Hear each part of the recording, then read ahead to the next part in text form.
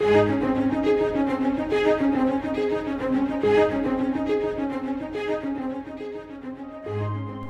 is a journey, and God has provided songs to help us along the way. Join Scott Pauley today as we study the songs of degrees found in the Psalms. They will encourage your heart and give help for the journey ahead.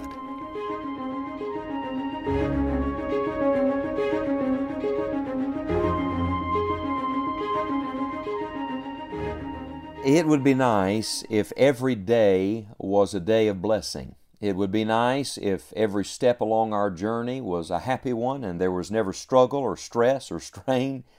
No trouble or trial. Wouldn't you like that? Oh yes, we all would like that. And yet on the journey there are difficulties. There are roadblocks. There are obstructions in the way. There are other travelers on the road of life that can make the journey difficult at times. And in our Traveler's Psalms, we've progressed now along this journey to Psalm 129. There's a great contrast between Psalm 129 and the last Psalm, Psalm 128. Psalm 128 is full of blessing. You remember, blessed is everyone that feareth the Lord. The Lord shall bless thee out of Zion. When you come to Psalm 129, it seems that we're living not in blessing, but in bitterness. As a matter of fact, there is a group of people here who are speaking curses instead of blessing into the life of God's people. What do you do when that happens? What do you do on those kind of days? And we all have them. Let's read Psalm 129 and see what the psalmist did. He writes, "Many a time have they afflicted me from my youth," may Israel now say. "Many a time have they afflicted me from my youth, yet they have not prevailed against me. The plowers plowed upon my back, they made long their furrows. The Lord is righteous. He hath cut asunder the cords of the wicked. Let them all be confounded and turned back that hate Zion.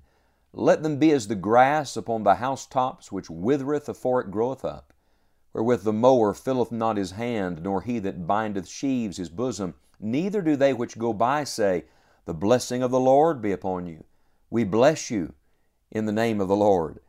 This particular psalm belongs not only to this section, these Traveler's Psalms, Songs of Degrees, but it also is one of the psalms known as the imprecatory psalms.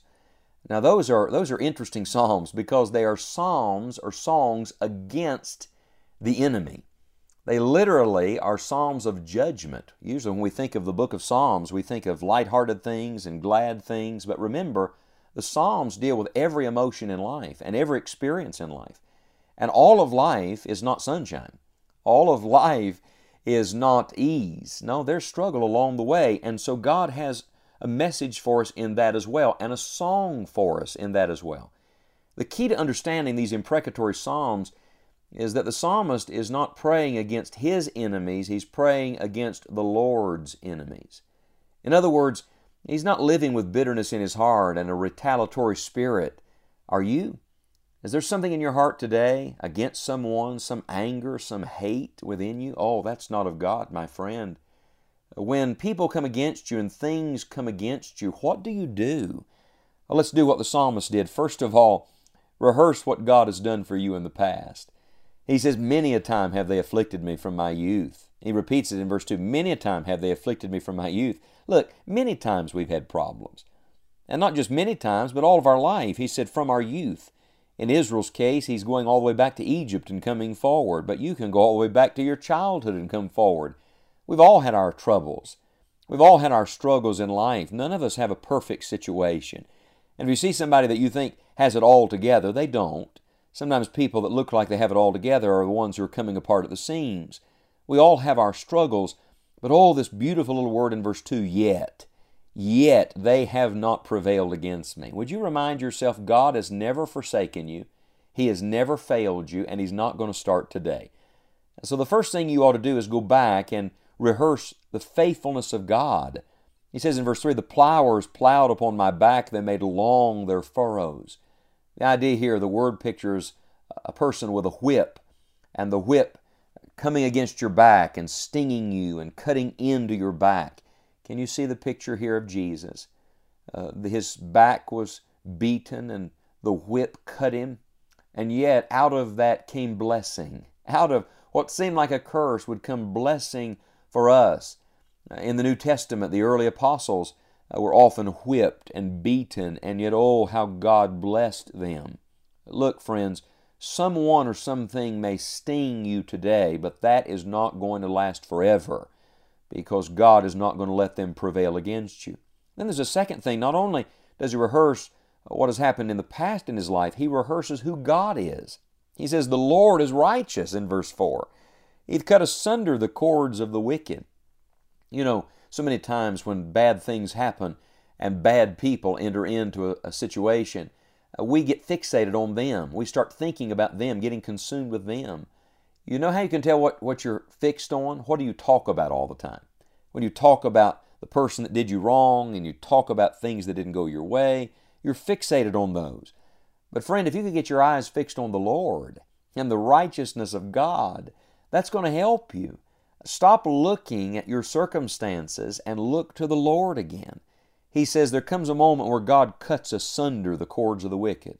Friend, there's a moment where God cuts the cord, where God says enough is enough. God's not going to let this continue forever. God is faithful. 1 Corinthians chapter 10 says, God is faithful, who will not suffer us to be tempted above that you're able, but will with the temptation also make a way to escape, that you may be able to bear it. So he rehearses the past. He rehearses who God is. And then what does he do? He begins just to pray. He turns his conversation heavenward and he begins to make his request in verse 5. Let them all be confounded and turned back that hate Zion. Let them be as the grass upon the housetops, which withereth afore it groweth up. Wherewith the mower filleth not his hand, nor he that bindeth sheaves his bosom. He commits them to God. There comes a moment where you just got to give things to God and give people to God. Do you remember the Apostle Paul? He had a lot of enemies, didn't he? And when you're doing right, you're going to have people that come against you. Well, one of those enemies was a man by the name of Alexander. And he writes about him and he says, Alexander the coppersmith did me much evil. But he doesn't stop there. The very next words are these, the Lord reward him according to his works. Give them to God. Let the Lord take care of your enemies. Martin Luther said, remember that even the devil is God's devil. What does he mean by that? He means that even the devil, the greatest enemy, is under God's authority. And the Lord's going to take care of him in the end. The Lord's going to judge them. He uses the word picture here of grass that begins to grow up and sprout on the top of those flat houses in Israel, in the dust and in the dirt, little sprouts. God says that's all they are. They're little sprouts. And when the Son of God's judgment comes up, He's going to mow them down. He's going to burn them up. They'll be gone in a moment of time. Friend, your enemy and your circumstance will pass, but your God never will. Your struggle is going to go away, but you are going to be enabled to stand and continue because the Lord is with you.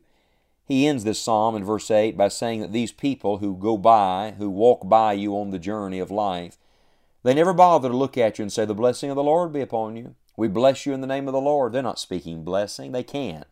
They don't know the Lord themselves, many of them. Many of them are not living in the blessing. They can't speak blessing into your life. And he leaves us on that note, and you think, well, that's not positive. Oh, yes, it is. What he's saying is the blessing doesn't come from the people. The blessing comes from God. Don't depend on circumstances or others to give you blessing today. You live in the blessing the Lord Himself gives along the journey, and as you do, not only will you be blessed, you'll be a blessing to others along the way.